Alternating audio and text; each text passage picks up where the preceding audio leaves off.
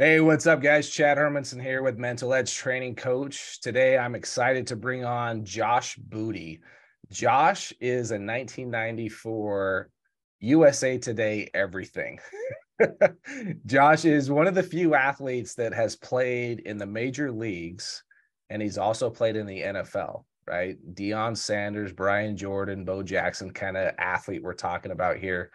Josh is from Shreveport, Louisiana. I got to know Josh a little bit as we represented or were represented by the same agent, Jeff Morat. And so we kind of had that common thing going on there and being shortstops, coming out of the draft. But Josh was an All-American as a shortstop and an All-American as a quarterback. So we're going to go through and I'm going to have him share really his story about how that all came about, what it was like to be in that situation in both sports. He eventually went on to make it to the major leagues. And then after about 4 or 5 years, he decided that he had enough and he wanted to get back and go play college football with his brother at LSU, where he got to play for Coach Nick Saban at LSU and eventually had a little bit of NFL time with a couple of different teams and is also involved now in a pretty cool app that we're going to talk about that's going to be toward the very end of the show here today. So enjoy this conversation with Josh Booty. And as always, if you are looking for personal coaching for yourself, for your athlete, looking for life coaching, go to chadhermansoncoaching.com, fill out that application, and I will personally contact you. I will text you to set up a call where we can talk about your athlete and see how we can possibly help him or her. So enjoy this conversation with Josh Booty.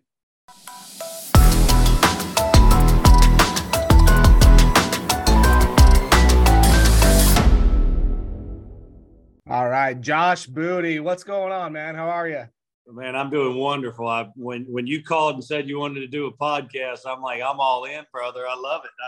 I know it's been a long time since we've got to hang out, and those baseball days that were awesome, but I appreciate you having me on. This will be a lot of fun. Yeah, man, absolutely. It's we first met. I remember vividly. So Josh is in school year wise, you're 94 grad.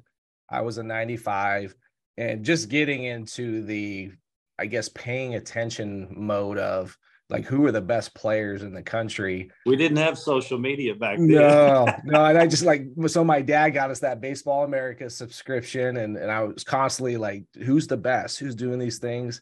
And your name was constantly coming up. And I'm like, this is the guy right here down in Shreveport, Louisiana. Right. So yeah. I'm really curious about your whole high school experience. So to kind of start the show here, Josh he played in the NFL and in the major leagues. So we're talking about a serious athlete here that has gone through some stuff in regards to just a lot of experience. So take us back to those high school days where you became like the top shortstop in the country. Yeah, my dad was a coach, was a football guy. My dad played college football, so I grew up, with him loving football probably a lot more than baseball. But there was nothing like Little League baseball growing up. All my buddies were playing. If you grow up in the South, wherever you're at, it's like there's a college team that, the SEC is so big. And I was always watching LSU football or LSU baseball or Mississippi State football or baseball. And my dad had gone to Mississippi State, but he's a Louisiana kid. He came when I was 7, we moved back to Louisiana. So all my friends are just big time, their families, everybody's LSU fans. There's no other school in the state of Louisiana that LSU competes with inside the state. So I was always a guy that wanted to, go to LSU and play both. By the time I was probably 14 or 15, I started as a freshman. I got lucky. It was a new school, and I got started shortstop as a freshman, and really was thinking, I'm going to play baseball. This is really what I want to do with my life. It was my favorite sport, just because I had so much fun, in the summer playing ball and Little League and all that it was what I wanted to do. And then when my dad started the high school football program at Evangel Christian with another man, a guy named Denny Duran, a famous player, the quarterback at Tech, which wouldn't mean anything on a national level, but Louisiana Tech won a couple Division 1AA national championships, and he became the head coach, and him and my dad were really, really close. And they said, well, if you come out and play football, we'll go shotgun spread. Nowadays, everybody's running the spread. Back in the 89, 90, no one was running it. Everybody was just handing the ball off at the high school level. And Shreveport's really close to Texas border, like 2 or 3 miles from the Texas border. And all those big East Texas schools were monster football programs. And they're, it's Marshall, Longview, Lufkin, Tyler, Dallas, Carter, all those schools back in the day. But everybody ran the rock, and everybody thought they wanted to, have, guys like Earl Campbell or Ricky Williams, those type of guys. And so we're like, we'll throw the football. So I ended up playing football in high school and, being the quarterback as a freshman. So I started shortstop and quarterback as a freshman. So I got all this experience when I was like 15, 16 years old, in both sports and playing all the schools, in the area and all that. And then, I guess it was just, there's nothing else to do growing up there. It's not like being in Southern California where I'm actually today, where, you got surfing, you got, a million different things, the beach, you got parties, you got all this stuff going on. Like all we had was ball. And I actually played point guard too, and started as a freshman and on the basketball team. And it was a small school, but I played all three, and it was like you couldn't get tennis in there too. Like what's I should have played golf because I wish my golf game was a little better now. But anyways, that's kind of how I grew up. We didn't have anything else but ball. It was a Christian school. My dad was a coach, and they let me throw the football, and I got all these attempts, at bats in baseball, and it was a lot of fun. And by the time I was a junior or senior, I had a lot of experience. I was 6'3", 210. Could really throw the football a long way. Could hit for power. Yeah. And I think the measurables were, he can throw 95 from the mound. He can, throw the football 65, 70 yards. He can hit it 500 feet. Back in the day, we didn't have social media, which we mentioned, but we had USA Today. We had Baseball America. I compared myself, or I was always watching the guys ahead of me, Derek Jeter and A-Rod, and got a chance to play with A-Rod the summer before my senior year on the USA team. And there was 2 or 3 of us that made the team as juniors. Me and Konerko started on the USA national team, and we traveled around, and A-Rod was the shortstop. I had to move over to third. This guy was the first pick in the draft. And there were some guys that were at third base trying to go out for this position. And the first day of the USA team, I don't want to be long-winded, but I ran out to short, and I'm with A-Rod taking grounders. I'm like, this guy, everybody's here to see him. Ain't nobody here to see me. I'm a football player, / baseball player. So I'm like, I go over to third. Well, it's Troy Gloss and Scott Rowland. It didn't get any easier. Oh, and, the biggest monsters out there, right? Yeah. So I'm like, dude, then Konerko's at first. We got to swap, right? Sick. Yeah. And I ended up winning the third base battle and starting for the USA team and batting fourth, and A-Rod batted third. And so that was probably some of the stuff that you remember being a year behind me, looking at Baseball America, seeing who's the next prospects for next year, because I was always comparing myself, and that's all we had. So I think, there was no high school showcases like there are now, Perfect Game, there, all the stuff that you know about now.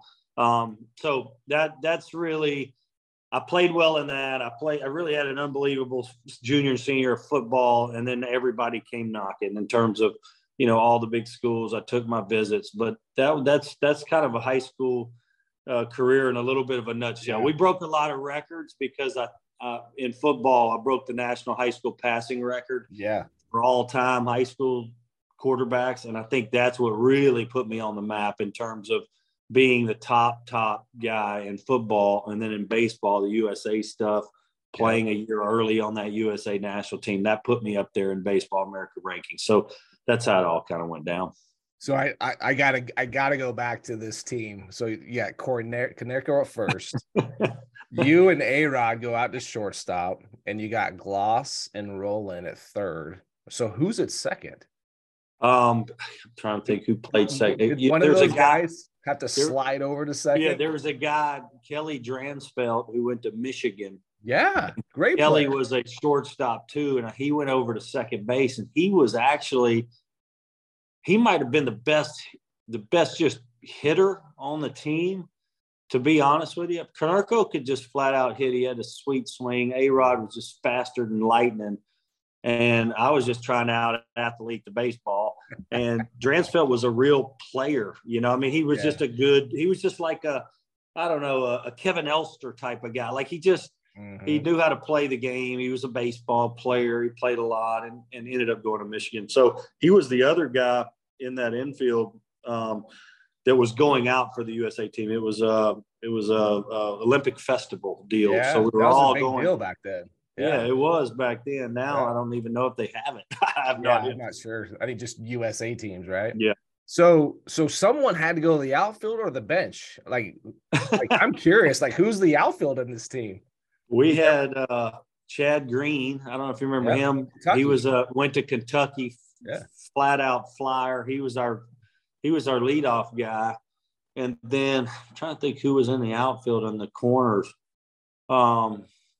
Golly, who was it? I'd have to look back. But Danny Peoples went to Texas. He was on the team. He was a very, very, very good college player. We had our ace was a guy named Eddie Furness was there. You remember Eddie Furness went to LSU, the lefty first baseman?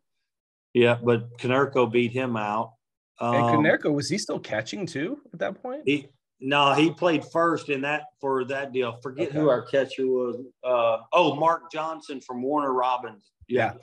Mark Johnson caught. Konerko first, Dransfeld, A-Rod, me, Chad Green, and then I'm trying to think who the outfielders were on that team. I'll think of it in a minute, but that's been that was 1993. That's so crazy. Yeah, I'm thinking those that don't know, like Scott Rowland and Troy Gloss, they're both 6'5". Yeah. And just hit the ball. It's just a mile. Man. They weren't as big and thick as we saw them on TV, of course, in the majors. They were leaner. They were real lean. They were young, Colin Wire and all that stuff. Yeah. They did. When I saw Scott Rowland play, when I got to the big leagues and he was with the Phillies, I was like, this ain't the same dude, man. He turned into a monster. He doubled in size, right? Yeah, and he just tough. Yeah, he doubled in size, and he was just tough. He just looked like a linebacker or something. So I mean, he definitely grew a ton over those probably 3 or 4 years. Yeah, so that leads you into going into your senior year, where So you were in the same draft classes than A-Rod. Was he 93? Was he 93? He was 1 year ahead of me. Yep. So he was 93. You're 94. Now scouts are coming to your games probably like crazy, right? So what was that like for you? Did you feel the pressure of what that was like? Yeah, but we had, football was such a, much more media driven for me.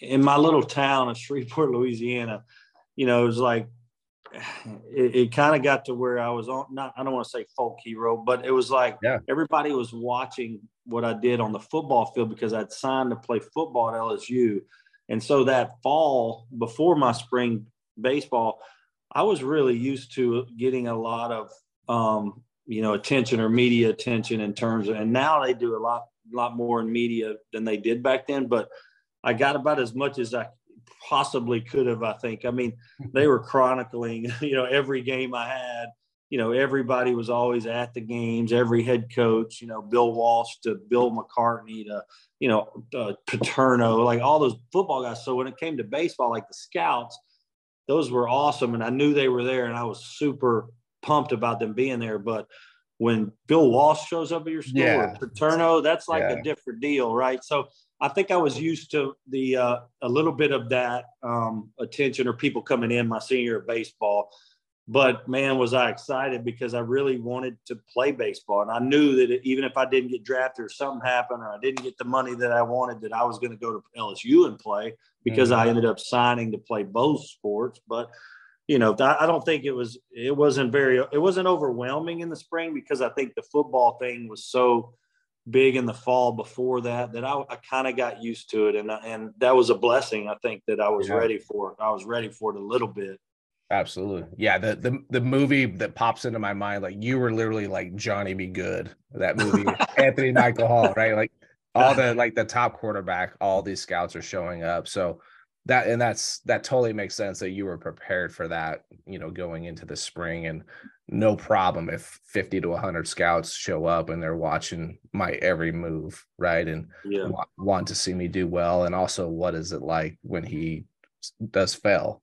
It probably wasn't very often your senior year, I'm assuming. Well, high school baseball, like you probably hit 700. I didn't hit 700, but my dad, being a coach, being an athlete, understanding enough to tell me or to walk me through some of the stuff. It was like he always wanted me to show off, not show off, but instead of don't worry about throwing it over the first baseman's head on a ground ball. Like, you throw it through the first baseman. I mean, if show the hose, right? Yeah, you show the hose. If you throw it over him, make sure it goes through the fence. Like, don't, you know what I'm saying? That was just the old mentality, right? It's like I wasn't. I don't know. I just didn't hold anything back, and I think, and I ran decent. Hit for power in high school big time, and no one pitched to me because, I think I only got 70 at bats my senior year, and I don't know, 14 homers. No one pitched to me, and it's not. I mean, your numbers were the same. I mean, all of us that were at the top kind of had those numbers, hit 500, whatever. And I don't know. I wanted to play great defense, so that, I could get drafted high. I knew I could hit for power, a 6'3", 210, and we had a smaller ballpark. It was like 370 to center, so I could hit balls all over the field. And so I didn't try to pull off it much. I could hit the ball to right center and, in high school, leave the yard. And just because I think my athletic ability, but I think, it was just fun. I was having fun. I was having the time of my life. I know I was going to go to LSU no matter what. If I can get drafted real high, then that's just icing on an unbelievable year. And we'd won the football state title. So everybody kind of followed that. It was a lot of fun, man. Yeah. So you get your senior years winding down. You've probably have had agents coming to your house like crazy. And then you end up signing with Jeff Morad, who we share a common thread with the same agent. Yeah. So what was the agent experience like for you? Was it senior year you eventually signed with him, or? Yeah, I did. Or the handshake, right? We just do handshake. Yeah, it was a handshake. We couldn't do anything like that. But yeah, I went over to Arlington. Morad had called, and I'd met with a couple of guys. I think Casey Close, Boris, the top guys, and the agent business had really gotten going at that point, and it wasn't like today where there's just a million of them. There was 3 or 4 big time guys, and Jeff was one, and he represented Will Clark. And so I'm like, he was my favorite player in baseball. And I'd studied, I'd watched every baseball game that Will Clark played in that I could. Him and Elway were my 2 favorite athletes. And on the football side, Elway, baseball, Will, but he represented Will. We went over to the ballpark. We went out to eat afterwards at Papa Do's in Arlington, the little Cajun restaurant, and he brought Will with him. And I was with Todd Walker, who was also the top collegiate hitter that year. That's quite a dinner right there. Yeah, so I'm sitting there with Todd, and he was, he's LSU famous, player of the year, College World Series, the whole thing. And then and my dad and Todd's father, Art, and Will and Jeff, and we had dinner. And I'm like, you don't even have to talk, Jeff. Just don't say nothing. You're good enough for Will. You're good enough for me. And he's like, yeah, this is great. And and we sat and talked and got to know him a little bit, and just fell in love with him. I'm like, dude, this is the guy. He's a stud. I know he's negotiated every type of deal. He's got Steinberg on the football side, which in case that ever happened with me on the football side, I could always just stay within their organization, and it was a fit. But it was just over one dinner with Will Clark. I didn't need to see any,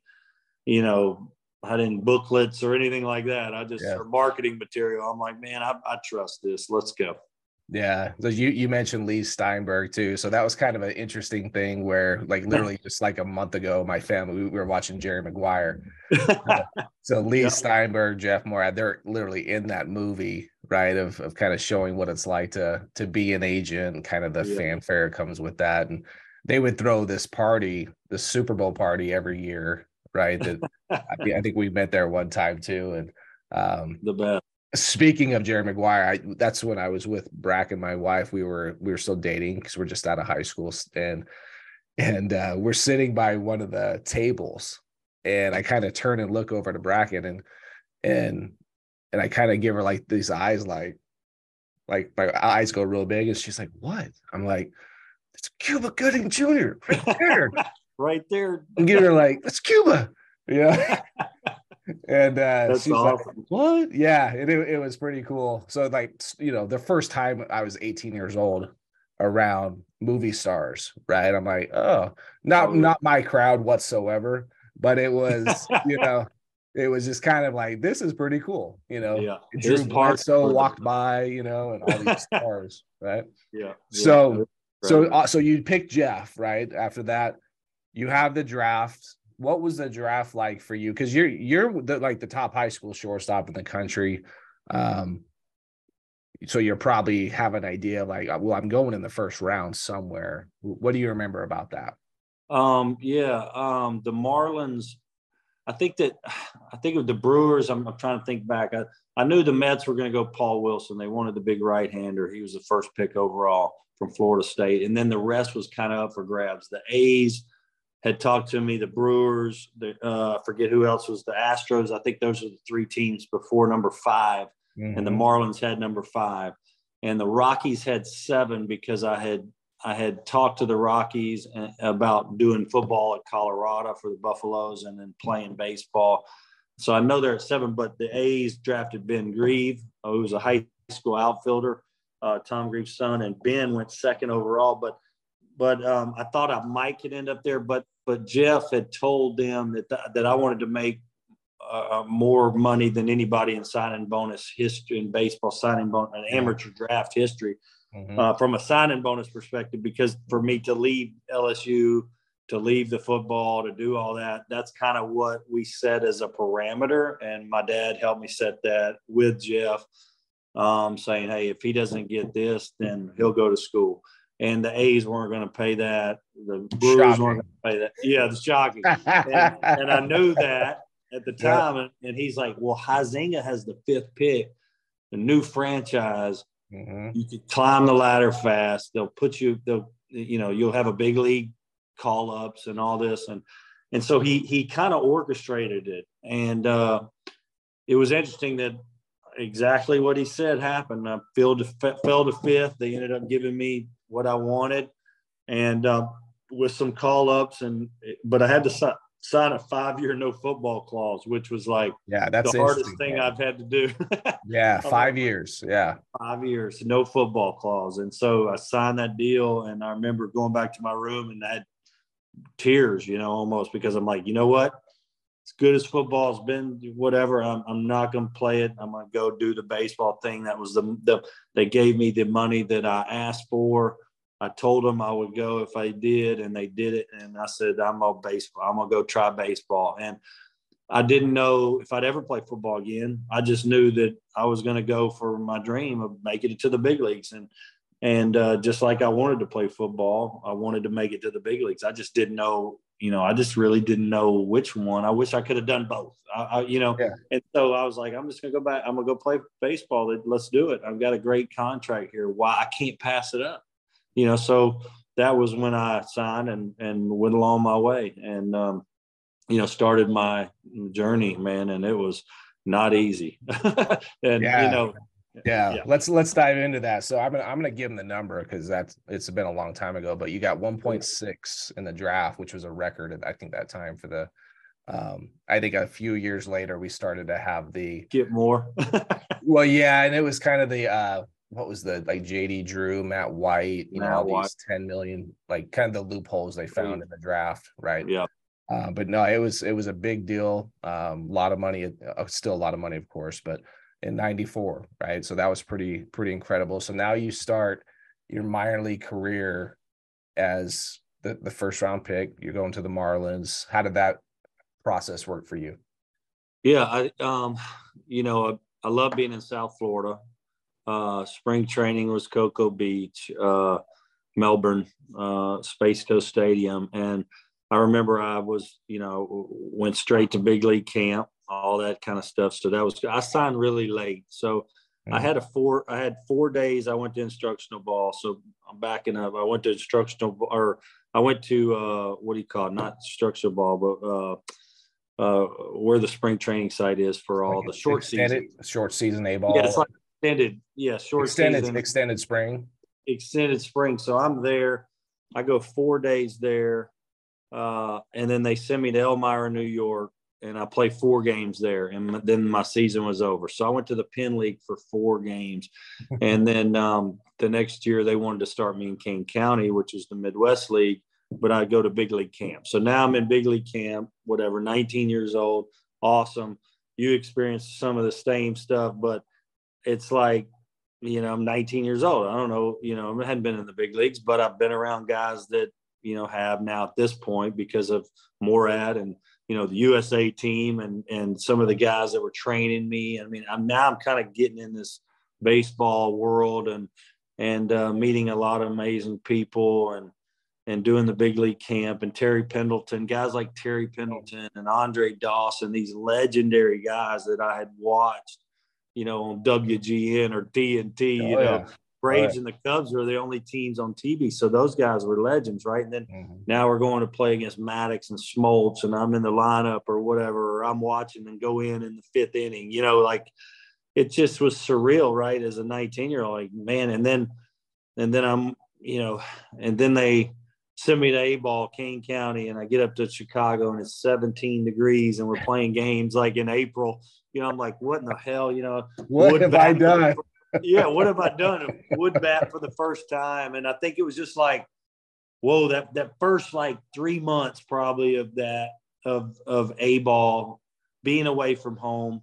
My brother, I have 3 brothers, but my brother was a really good wide receiver that ended up going to LSU and ended up playing with me when I went back. But he was playing at my high school, my dad, and I was coaching football. I mean, and they were winning, they kept winning titles and all. So I missed football a lot, but that first 3 or 4 months or that first year or whatever of A-ball, man, I was just like my head.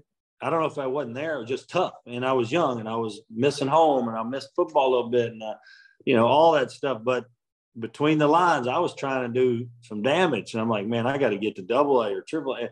And I think I was trying to do too much, to be honest with you. And I see A-Rod, climbing the ladder fast, and he had gotten a call up. And I'm like, this is not easy. And anyway, so it was very difficult because I think I tried to do too much. It's like, sometimes like you see quarterbacks like Brett Favre, sometimes he tries to do too much. It's like, okay, let's back up and just hit the open guy, and get back on schedule. It's like, let's get a knock, I was trying to, if I was 0 for 2 with 2 strikeouts, boy, I was trying to hit a grand slam with nobody. I got to show this power, right? Yeah, I got to show this power so they'll bring me up because I don't want to be an A-ball, I'm like, dude, it's a part of the process. You need 1,000 at bats or more.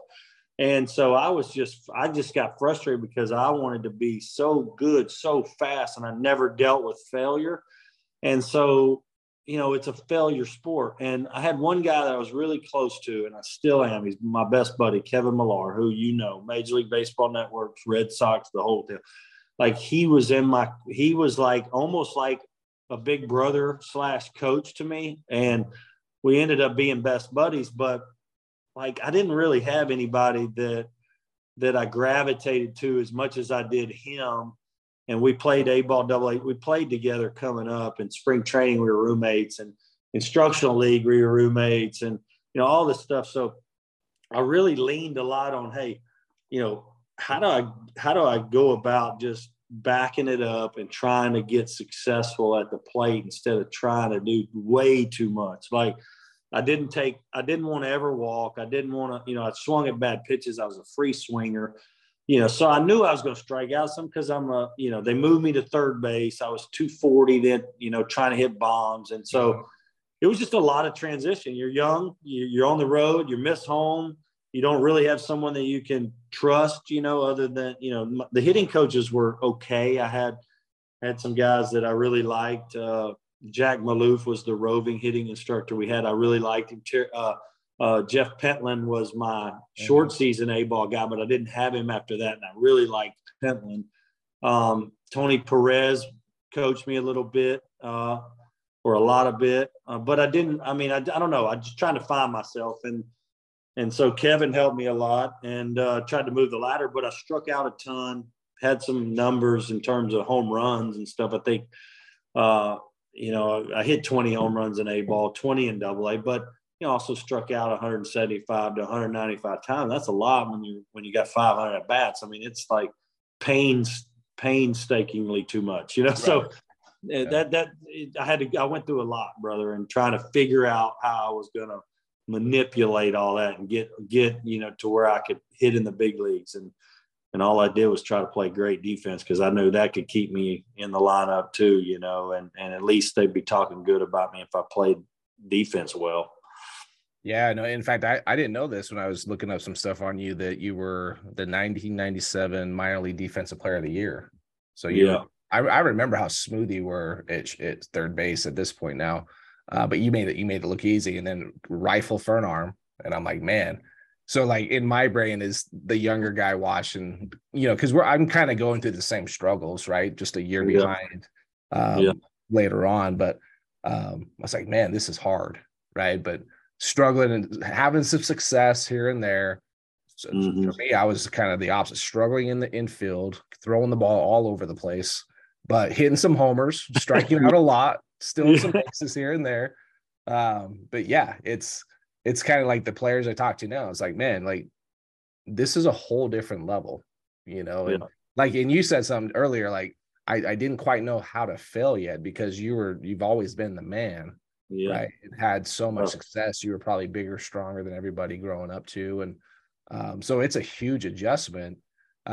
Did you ever ask for help in regards to, because we've talked about players of our age and era, there were no, besides the main guys in the mental game, there weren't really guys around like there are today in the game. Did you so you can fight it in Millar, and did you ever go to Jeff Moore and say, hey, Jeff, I'm kind of struggling here. Like, can you have some help for me?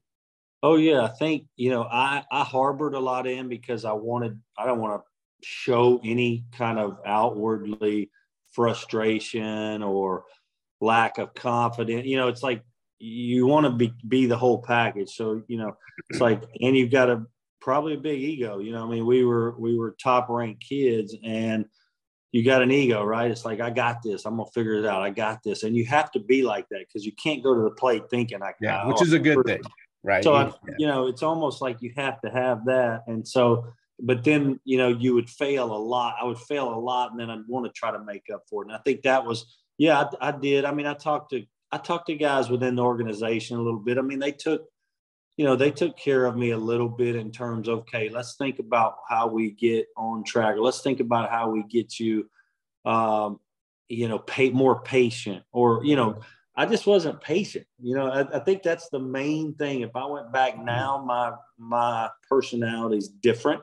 And I think I'd be more of a pro. And I think even on the football side, I mean, I can tell you some stories when we talk about football probably in a little bit, but like even Saban, he goes, let the players make the plays. Like, get the ball to the right guy, get it on time, be accurate. You don't have to throw 5 touchdowns on the first drive. You're trying to win a Heisman Trophy in one drive. Like, what are you doing? I think that's the same thing that I developed over on the baseball side was 0 for 3, 3 Ks, 0 for 4, 2 Ks and, 2 ground out. And like trying to hit a home run my 5th at bat. Like, what are you doing? Yeah. Just get a knock. If the ball leaves the yard, because I would obviously, it would end up not being good, 95% of the time, me trying to do something more than I should. And so even on football side. So I think if I had to go back now, I'd be a lot more patient. I think I would see, I wouldn't try to be, I wouldn't try to hit 60 home runs at the minors. Yeah. I think I would just try to, just drive the ball up the middle or something like that. I mean, I just wasn't, I don't know. I wasn't patient, and I was stubborn. Yeah. And I wish I could do that over again a little bit. And I know a lot of players have things that they think about, like, man, if I'd have just done this or just did that, or, there's plays in football where if I'd have just made that decision or that, or I would have been wise, with the football and not careless. You know what I'm saying? I mean, that's part of sports though, right? And growing up and being 19 and having those opportunities. And I mean, your swing, I remember watching you hit, and your swing was sound. Like, I tried to out athlete the baseball, and and it just doesn't happen like that. Baseball doesn't happen like that. Out muscle it a little bit. Like, yeah, I think just go after really hard, trying to right? attack and just out athlete and trying to, I don't know if that makes even I like sense. that, out athlete. Yeah. Yeah, like out athlete the baseball. Like, these guys aren't athletes. Like, pitcher's not an athlete, and he's getting me out, and it just drives me crazy. And you know what I'm saying? Little things like that drove me nuts about baseball, but it taught me a lot about life. That's for sure. And man, did I have some fun as well. It's just there's dwelling on the tough parts of it, or talking about the tough parts of it. It was not being patient and trying to do too much. Yeah, for sure. Yeah, it's really easy to look back to and like, God, I could have done this, or I should have done this, the could haves and should haves, right? Yeah. So, and that just makes us more frustrated, right?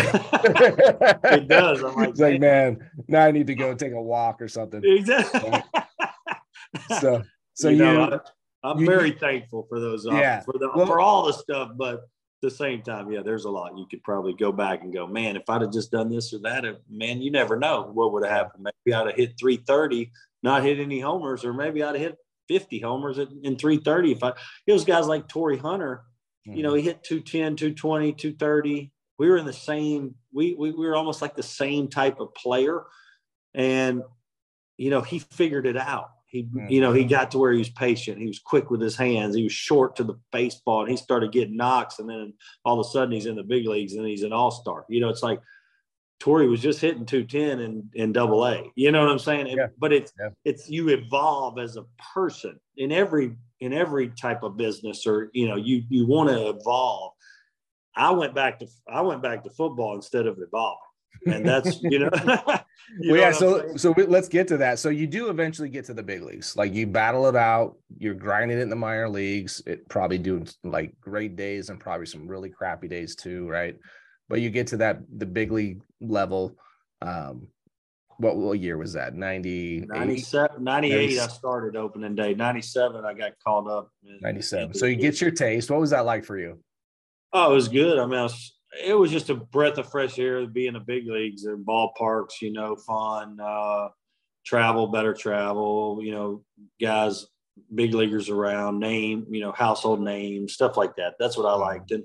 And Huizenga was trying to win a World Series, and then we did in 97. And I'd been called up because Bonilla got hurt at the end of the year.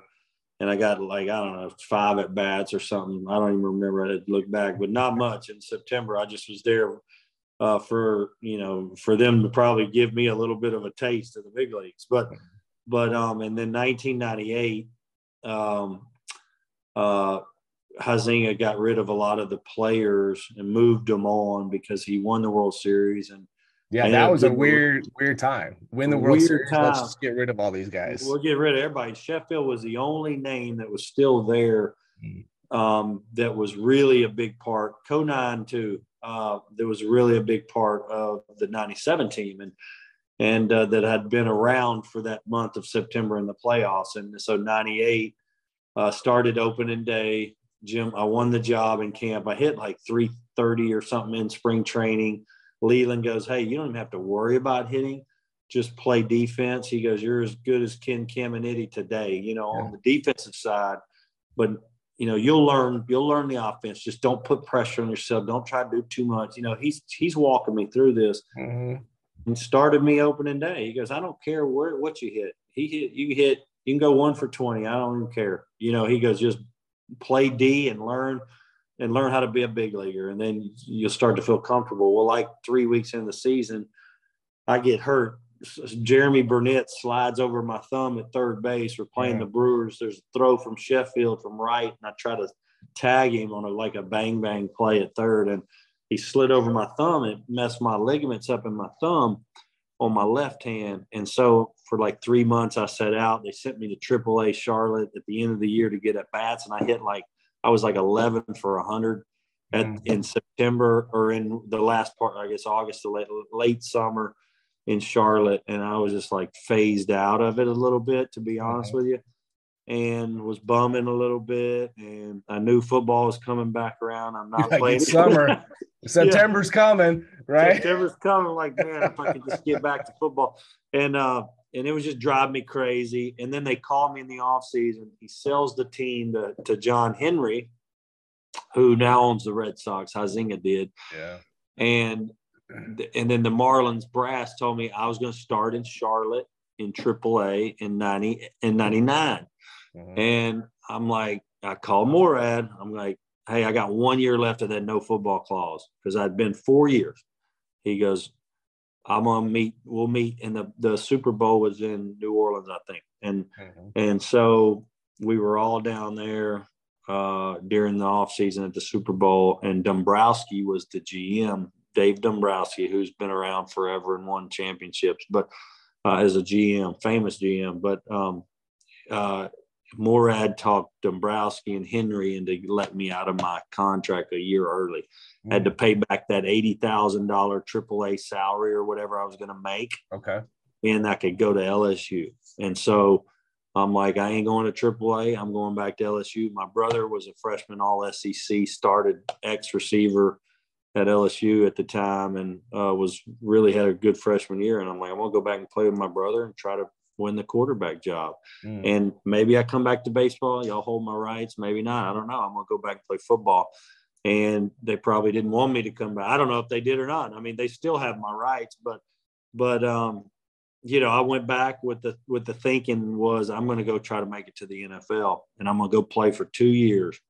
I'm going to get football 2 years, SEC, and see if I can make it to the NFL and play with my brother in Tiger Stadium. And so that's exactly what I did. I called up Jerry DiNardo, the head coach at the time at LSU. My dad goes, don't go to LSU. They don't throw the ball. You need to go to Oklahoma, Florida State, Miami, go somewhere, BYU, go somewhere and throw the football, because they're going to hand it off and you're going to be in a boring offense. You're not going to like it. You're a shotgun guy. I'm like, but I want to play with my brother. And my dad like your brother, man. Yeah, I do. I'm like, I want to play with my brother in Tiger Stadium. It's always what I wanted. So I went and did it. And my dad was right. Bad coaching, bad team, running offense, no real understanding of the pass game. The culture wasn't there in terms of a passing game culture. I'm a throwing quarterback. And anyways, first year was tough. They fired the head coach DiNardo because of that. Really bad staff. And then here comes Saban, and Jimbo Fisher, who's A&M's offensive head coach, was my offensive coordinator. And they helped me turn it around a little bit because we started to play with balance. I started to understand how to watch film, stuff like that. And it just was night and day. So we went from 4-7 to 9-3. Anyways, and I had a chance to, I got all SEC quarterback, which was big because no one had gotten that award at LSU in I don't know, it'd been 15 years or something. And so that was a big deal. And then I'm like, I'm going to the draft. I'm 25, I'm older now. I said, I got to go to the draft and see if I can get drafted. So time's clicking away here. Yeah. I'm like, I'm getting old, man. Now I'm getting old now, 2 years, a lot had transpired. It was tough. Very, very tough. It was probably tougher than the minor leagues at 99 at LSU. But when Saban came, we learned how to work hard, smart, better. We just had a better organization and better offensive staff, defensive staff. LSU got better quick, and I got to take part in a little bit of that. Yeah. So you get to, I mean, Nick Saban, right? We all know, if you pay any attention to college football, who he is with Alabama now. And what was that like for you? Was he at that intense level back then as well? Ooh, big time. I think he probably more chip on his shoulder, had never won a national championship, was a military guy, yeller, screamer, energy, was way through the roof, discipline, hard ass, called him Nick Dick. I mean, this guy's gnarly. And, now he's a little bit, you can still see everybody knows he's a fiery dude. I mean, he wears his feelings on his sleeve. He dog cussed the coaches in front of us in front of the coaches. I mean, it was no one was safe. No one was safe. You know what I'm saying? And so yeah. I got yelled at a lot. But so did Jimbo, who was a young offensive coordinator that was working with me on the quarterback stuff. And so I felt like we were kind of in the same boat, me and Jimbo coming up at the same time. And Jimbo had a real he's got a potty mouth like Saban, and both of them would get on me, and stuff. But it was good. I mean, I like to get coached. I love their fire. I love their commitment to, every little thing being perfect. And I learned a lot. Learned how to, like I said, watch film, compete at a very, very high level in terms of but football is so different than baseball. But it's an ultimate sport to me. It is, because there's just bigger, faster, stronger. I love that part about football. I love the locker room in football. It's just real high strung compared to baseball. Is relaxed. You get to play again tomorrow. We'll go get them boys tomorrow. We have 140 plus of these things, right? Yeah, it's like, I wish football I wish it would have been a little bit more like that, but it was like, it was high intensity. You just got so many great athletes that are trying to learn how to manage situations, and the weight room is such a big deal. The speed and strength conditioning is such a big deal. Saban did all that. He brought in a strength and conditioning coach. It was unbelievable. Tommy Moffitt, who retired last year, and he's probably the most well-known college guy for a long time. He was at Miami with the Canes, with Ray Lewis and all those guys back in the day. But anyways, it was just a different mentality. It's like, how good a shape can we get into? How much can we retain in terms of, of the plays, and how much can you put into a week to get prepared for a game? And then the SEC, you got all the pageantry and everything fun about that. I love that. I like teeing it up once a week like that. That was fun. I also like playing every day in baseball, but Saban got me prepared for, to at least make a run to get to the NFL. And, I felt like I didn't want to be in college any longer. I was a little older than everybody, and I'm like, I'm not going to go another year. I got to test myself at the combine and do all that stuff, and went ahead and entered all that. Was your I would assume your nickname was like Grandpa, Pops? Yeah, right. Yeah, yeah, pretty much. All the guys. I was the only one with a little bit of money too, because I had some baseball money, right? So they were all asking me, they all wanted me to take them to dinner all the time. Or I think I bought 2 or 3 scooters for guys. I mean, they would beg me until I'm like, dude, y'all got to shut up. Here's $2,000. Go get you a scooter. I kind of can't hear yourself. I can't hear you talk, asking me for money every day. They're always booty. Everybody's wanting, there's 100 guys in the locker room, Right. I remember Jimbo, he had, coaches weren't making what they do now either. I think Jimbo was making, it was his first big contract as a coach, and he was making $300 a year, and he had just gotten that deal.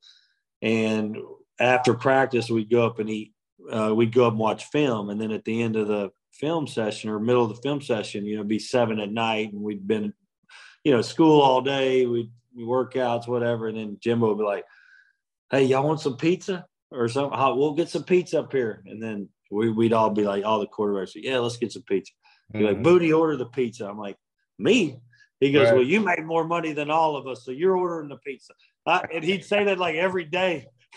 Now he's making like 72 million, 10 years, $72 million contract. I'm like, "You order the pizza, Jimbo." Yes. No, anyways, but just stuff like that. We were just kids trying to figure it out. And, we had a hard ass coach like Saban at LSU who demanded, a lot from us. And that was the best thing that probably ever happened to me, because it gave me discipline. And I think the minor leagues, you kind of get away from being disciplined a little bit, and it got me into like a military discipline type of situation. And I had to get my stuff together, in terms of, okay, let's get a strict diet. I got down to 208, I think, or 206. Like I was running, we were sprinting I remember baseball, if they made us run poles after practice or game, not practice, but after a game, I'd be like, "Dude, no way." Like, are you serious? Are you serious?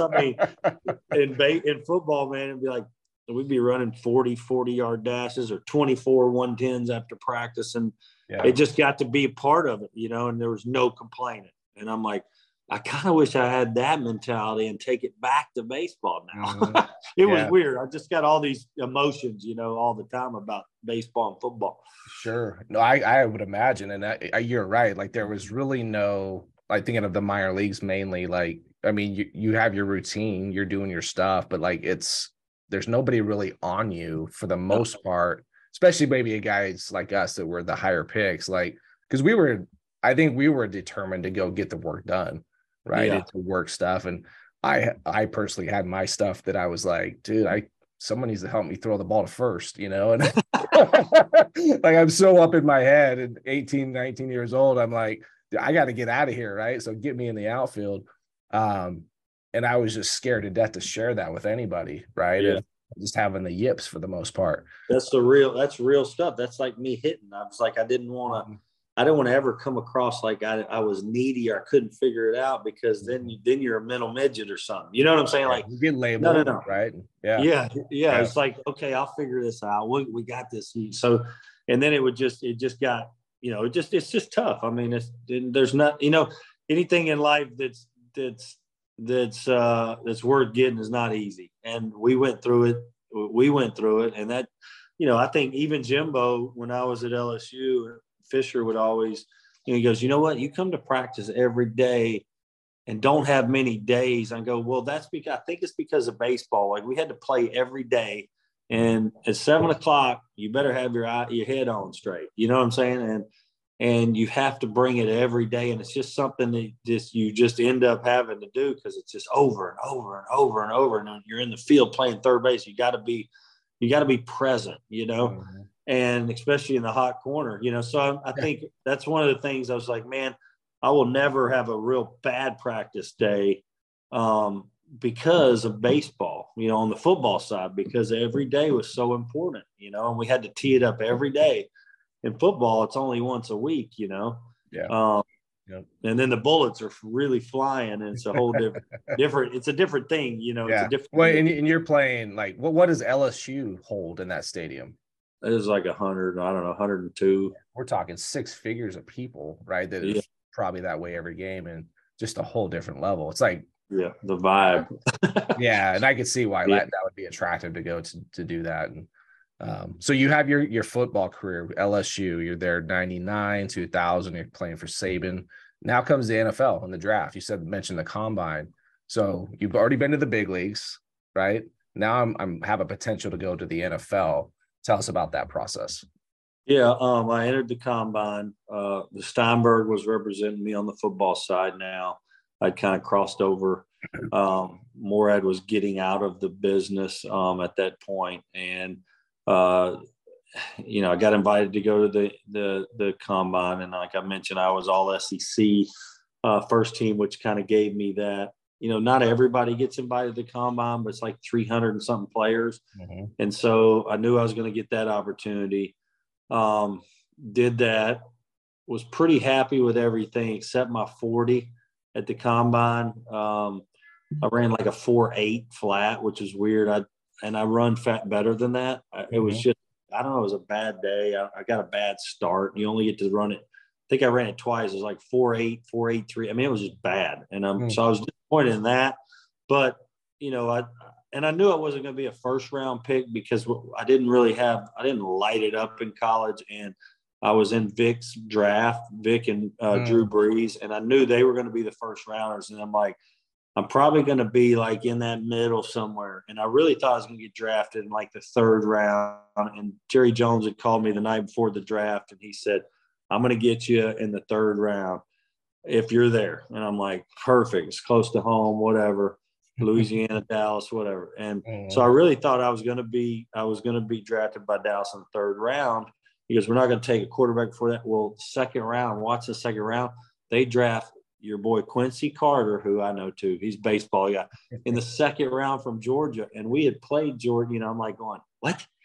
I was first team all SEC, and they picked Quincy, and he's like me. We're both athletic guys, but he had run a 4.5 or something like that, and I'm like, dang, dude, Quincy Carter. So I'm like, man, I don't know where I'm going now. Well, I didn't get chosen until the 6th round by Mike Holmgren in Seattle. And so that was probably the roughest part of football for me, was that first year at LSU and then sitting there for that draft, because I really thought I was going to be a third or fourth rounder. And Steinberg thought I was going to be a third. Everybody did.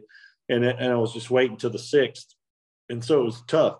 And then, I go up to see, I ended up signing with Seattle, going up there, and I was with Hasselback, and he was having a bad camp. He'd come from, this is all football stuff, but he was having a tough camp. He had come from Green Bay. He had backed up Favre. Holmgren got the job in Seattle, brought Hasselback over because he knew the offense, the West Coast offense, and then he didn't play very well in camp, and Holmgren didn't think he could start. So Trent Dilfer had just won a Super Bowl with the Ravens and hadn't signed with anybody. So they bring Dilfer in like 2 weeks before the season starts to start the first couple games.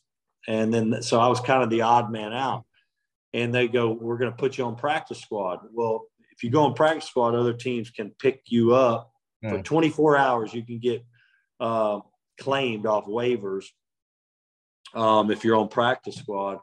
And I had 3 teams claim me up, and then it was like Jacksonville, Dallas, and Cleveland. Well, you got to go to the team with the worst record the year before, and it was the Browns.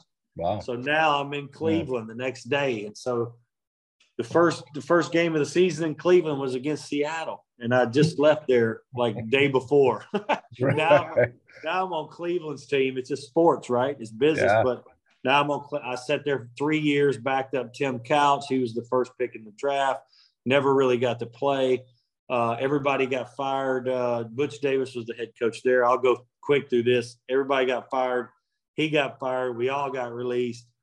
2 years later, I get signed by the Raiders and Lane Kiffin in Oakland when Al Davis was still alive. And I got to go to camp with them. Same thing happened. Jamarcus, first pick, wasn't ready to play.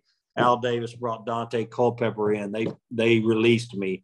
That was in 2007. So I never really played football after that. I never was on a team after 2007.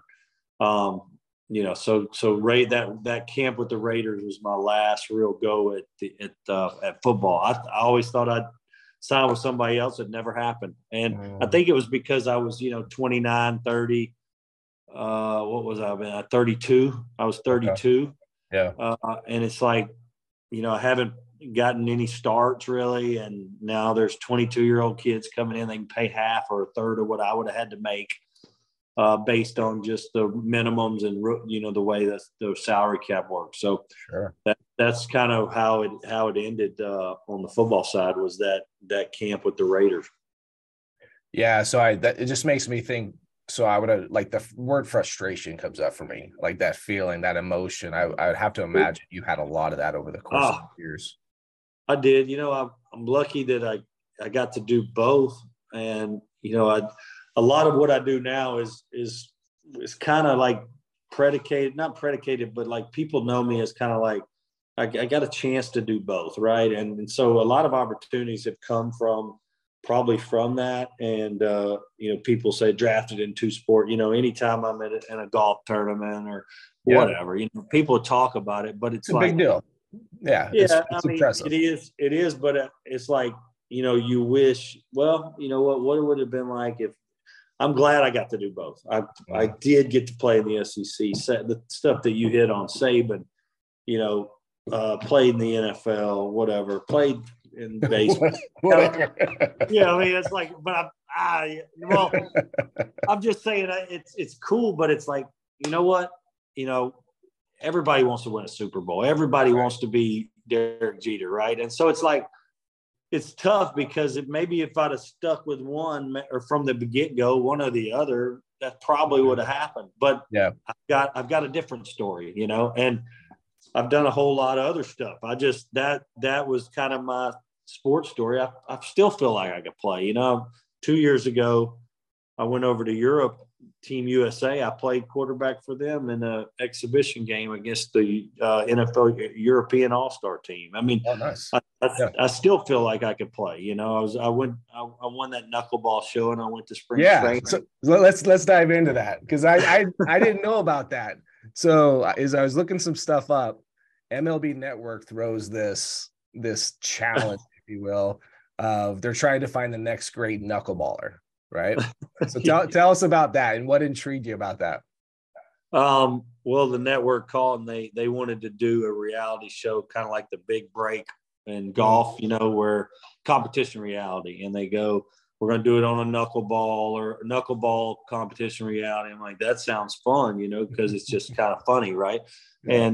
And Wakefield and Charlie Huff were knuckleballers that were involved in the show, and they were going to get Kevin Millar to host it. And that's my guy. So I'm like, of course I'll do the show. Let's go do it. And they wanted to bring like 5 or 6 football guys.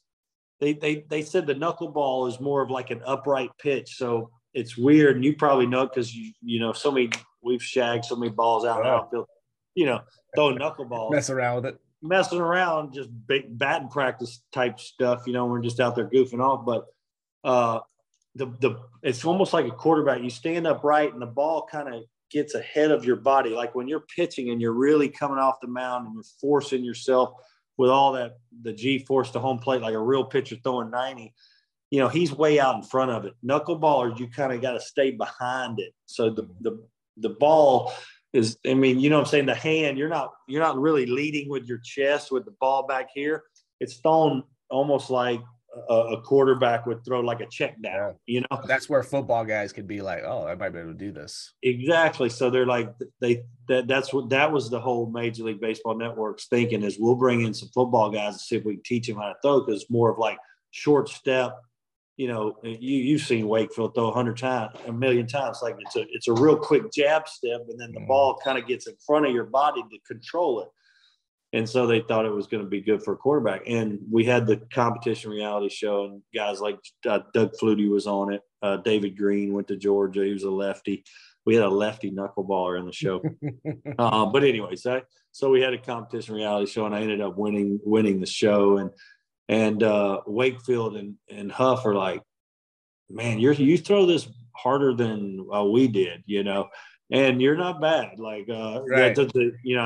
It's pretty funny. And so they sent me to work with, what's the knuckleballer that was in Arizona? That was, I can't remember his name. Anyways, he worked with me for a little bit. I worked with several guys on the knuckleball.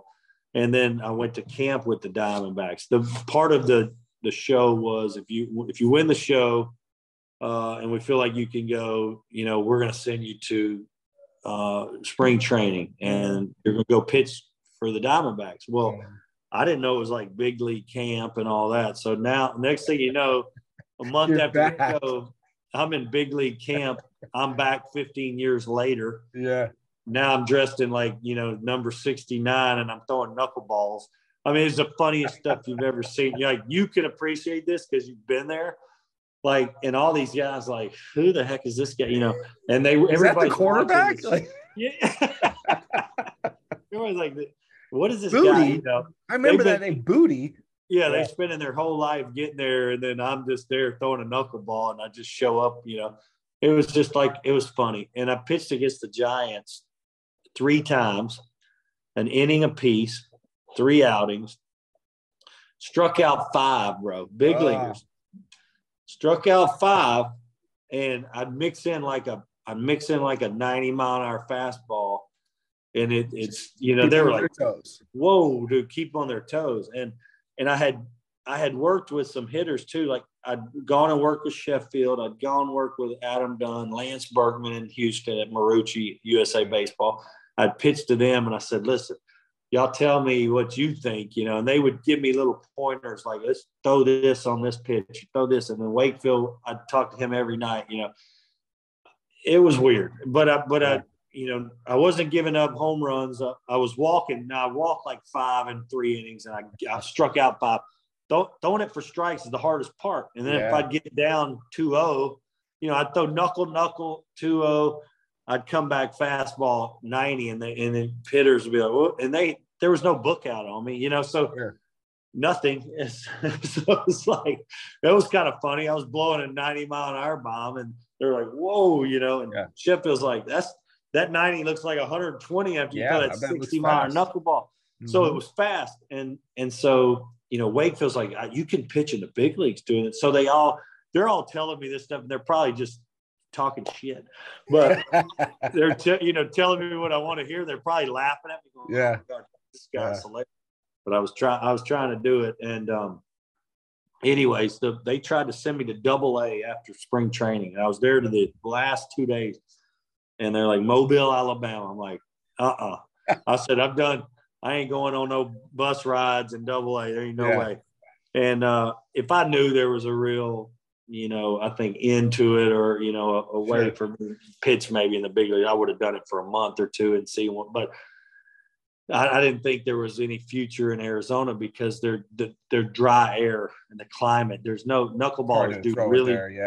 Like Wakefield, he would have never made it there, and everybody knows that. So, you know, Wakefield tried to get me signed by Boston, but they had another knuckleballer that's been there the last 5 years, or I guess 5 years ago now, but he was back then. And nothing ever really. We can't have 2 knuckleballers, you know. And then the Marlins actually had my rights, so whoever signed me would have to, you know, purchase my rights for $3,000 or something probably. But so that it was just a fun deal that ended up, you know, being more fun than anything. But it was I'd never been so nervous in my life as throwing a knuckleball against big league hitters in a big game, because it was like 65-mile-an-hour knuckleballs, and you're just hoping they don't crush it or hit one back at you. Yeah, dude, that's amazing. What a great experience, though. That's so cool. It was funny. So we'll kind of shift here too. Your playing career is over, done the MLB, playing the NFL. We're getting closer to 50, right? 48, Saturday. Right. So you got a lot of stuff going on now in your life. Tell us about this Bulla, one of your new businesses you got going on. Yeah. So me and my youngest brother, Jack, are developing the first ever true social gambling app where you can challenge, dare, wager your friends in a social environment for everyone to see with a verdict. So I could bet you can't get the girl's number at the bar or a video game or high school football. It could be absolutely anything. It's blank canvas stuff. So think like TikTok, creating videos with Venmo. So with a banking functionality, with wallet functionality. So you can bet on anything, anytime, anywhere, or challenge or dare your friends to anything, anytime, anywhere. And you could do it for pride too. It doesn't have to be money. It's going to be tokens for 17 and under. So I could say, Chad, I bet your son ain't going to hit 400 this year. And you can say, I bet you he hits 400. I bet you $100. You just put it on the app. And then so it memorializes it. It locks it in where you cannot get out of the bet. There's judge capabilities as well. So there's no bookie involved. It's peer-to-peer transaction fee only. We think this thing can actually change the way a lot of people bet, because, and they think peer-to-peer gambling is the future as well. The the plus 135, minus 165, you live in Vegas, you understand it so well. I don't know anything about gambling, and I made it a reason why. I don't know the lingo, anything. You're smart, man. I think the way that people have gambled through the sports books is a little bit outdated. It's like the taxi approach, and we're the Uber. It's like, I would rather bet my buddy $20 that LSU beats Alabama than I would, the computer. There's no fun in it.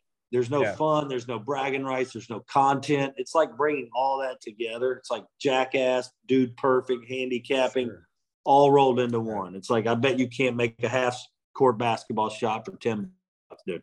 And then you film it and you show it and everybody sees it and it's fun and people can piggyback bets or challenges or dares or wagers. So we think it's got, it's a global play for us. I mean, we're really wanting to create like a TikTok type of scenario. So on that, just real quick, the video. So someone, say you and I made a bet or something, you film it. Is it usually, it doesn't have to be filmed, but it can be to make it fun. Well, it's all video based, so you'd have to film portions of it for sure. So like you lock in the bet and you have to write it in, and we've streamlined it to where it's like, it'll take you 10 or 15 seconds. Like if you're on hole number one, this is the whole gist of it was, you better be able to make a bet really fast on the golf course or, in the middle of something, so that you can streamline, this app streamlines the bet. And that was the whole thing. So like you can do it pretty fast. You agree to the terms, you send out the BULA. They have to agree to the terms. You send out the BULA. So you just add a few little things into the screen, and then they accept it, and then you're on your way. So, but then it's all video based. So if you said, okay, we're betting $20 a hole in golf, I mean, I might video you on hole number one, hitting your drive or hitting it into the woods, or putting, missing a putt on number 9, or something like that. It's just content. It's content based. You'd video the score of your Madden game or a touchdown that you made on Madden if you're playing video games for money. It's just a way for people to have fun, create content with there being something on the line. Yeah, that's awesome. And what is BULA? Like, I've never heard that BULA before. Yeah, BULA means wishing you luck or life. It's Fijian. It's an island term. So we're using like a little island tiki character to try to gamify it a little bit. So you'll see the little tiki guy, the BULA character.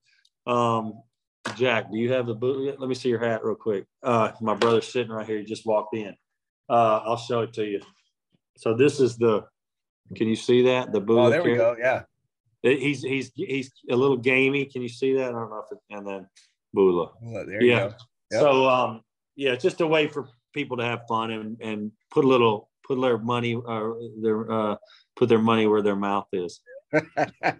I just thinking about you and your brothers. You're like just talking crap probably all the time. You're like, dude, is that how it came about? Basically, that's exactly how it came about. Well, my brother, he bet one of our buddies in Atlanta and won in a golf match, and we're having a few beers in the clubhouse afterwards at Golf Club of Georgia. And my buddy, he's an older gentleman, super wealthy. He goes, $1,000 a hole tomorrow, $1,000 a hole. And Jack's like, you're going to get beat bad if you do that or whatever. They're talking trash. And so he goes, 7:30 tee time in the morning. So we get up at 6 o'clock, drive to the golf course. They're going to play for $1,000 hole. When we get there, he goes, dude, I'm too hungover. We're going to play for 10. We're like, whoa. We woke up, came all the way out here just for $1,000 hole. Like, we're playing this. He goes, no, I'm too hungover. I ain't doing that. and we're like, see, if you'd have had that memorialized and locked in, that's exactly what this app does. When you accept it, it takes the money and puts it in escrow to where it locks it in. So you can't get out of a bet. So like, a lot of people are like, I lost 40. I don't have my wallet, or I don't have no cash. I'll Venmo you, and then you never see them again. Sure. That's how we ended up thinking about memorializing it. And then we should put it in a social environment for everybody to see, because if me and you are golfing or maybe me and you are going on a golf trip with some buddies and we hit some buddies that didn't go, they could actually make bets from their office going, I bet you won't shoot 80 today for 100. And I bet you Chad beats Josh by 5 strokes. Right, I mean, there's just, you can do so much on it that you can create bets and piggyback bets. And there's going to be partial betting too. So celebrities will be able to come on, and like Dave Portnoy, the Barstool guy, he bets, sometimes $10,000 on games. Well, now fans could take part in the bet. So I could throw out, okay, I got LSU -3 against Ole Miss. Who wants some? Up to $10,000 or $1,000, and people could go, well, I'll take 100 of it. I'll take 100. I'll take 100. So it's just ways. It's just peer to peer stuff. Yeah, that'll be fun. Yeah, that'll make it good. Should be fun. Yeah, that's what we're trying to do. Make it fun. That's awesome. Well, that's good, man. So you got some business going. I see on social media all the time. It seems like you're always in a new spot. It sounds like you have a lot of football. You're still involved heavily in that. Yeah. So just as far as kind of wrapping this up, as far as a takeaway goes, like a lot of my programs about talking and working with young athletes, and even parents, like through the process of being a parent, right? So what would you say to a high school athlete in regards to working on their mental game? Like what should they do? Maybe some thoughts there. Yeah, I think, kids are growing up different these days because we did mention the social media. There's a lot out there for them to see. I think, we didn't have the tools that they have now. And, but there's a lot more thrown at them for the most part. But we had a lot thrown on us being at the top of the food chain, I guess, in high school sports. But for the most part, most kids, they're trying to just figure it out, right? Figure themselves out, figure out, a lot of these kids do work real hard. A lot of these kids and their parents, kids are playing 80 games in the summer sometimes, and travel teams, and they're spending a lot of money, and they're, it's big time stuff. There's a lot going on. For kids, it's like to keep it fun. Like if I'm a scout and I'm watching you, and I know you've done some of that stuff too in the agent business, it's like I want to see someone that's having fun, that's running around, making everybody a little bit better. So that's attractive to me on the sports side. I want to see someone having a lot of fun, enjoying what they're doing, getting their teammates fired up, getting them engaged. That's in every sport, being a leader. But like handling stuff, like I've got twin boys, and one of them's really good. They play football and baseball. One of them's really good in football. One of them's really good in baseball. And they both love both the sports, but it's hard for them to understand, I guess they want Saban to come and offer them tomorrow, and not everybody gets that opportunity. And it doesn't matter how you get there. It's just that it's not really how you start, it's how you finish. And, we were high picks, but like Kevin Millar, who we mentioned, he was a undrafted free agent and now is really the voice of baseball on Major League Baseball Network, and won a World Series with the Red Sox. And, it doesn't really matter how you get there. You just got to find a way and keep grinding, and you got to work your tail off, because there's a lot of people doing a lot to try to get there. And I think it's super specialized now. I don't think I could do what I did back then now. I think I'd have to choose one. It's just super tough. I mean, so I don't know. It's a broad question, but I think you got to give yourself, my nephew, he's at Oklahoma. He's a redshirt. He'll be a redshirt sophomore in the fall. He's a quarterback for the Sooners. Okay. He went to Allen High School. He was a third team All-State Texas 6A. No big scholarship offers. No LSU. No Texas A&M. No Texas. No Oklahoma. No TCU. None of that. Mm-hmm. He goes, I'm going to go to junior college for a year. I'm going to make myself better. I'm going to throw 400 or 500 balls, playing a bunch of football games, and I bet I get an opportunity. What did he do? He went to Tyler Junior College. They went to the Junior College National Championship or semifinal, sorry. And then Oklahoma calls and says, "We want you." And it's a different route. Like I went straight to the Marlins, you know, big league camp. You were drafted early. Some kids go straight to, you know, Arch Manning goes straight to Texas. He's the guy. But there's other routes, you know, and Millar's route, General Booty, my nephew's route. I mean, I think these kids need to understand there's a lot of different ways to get there. Aaron Rodgers just signed the largest deal ever before Lamar Jackson did 2 days ago, whatever.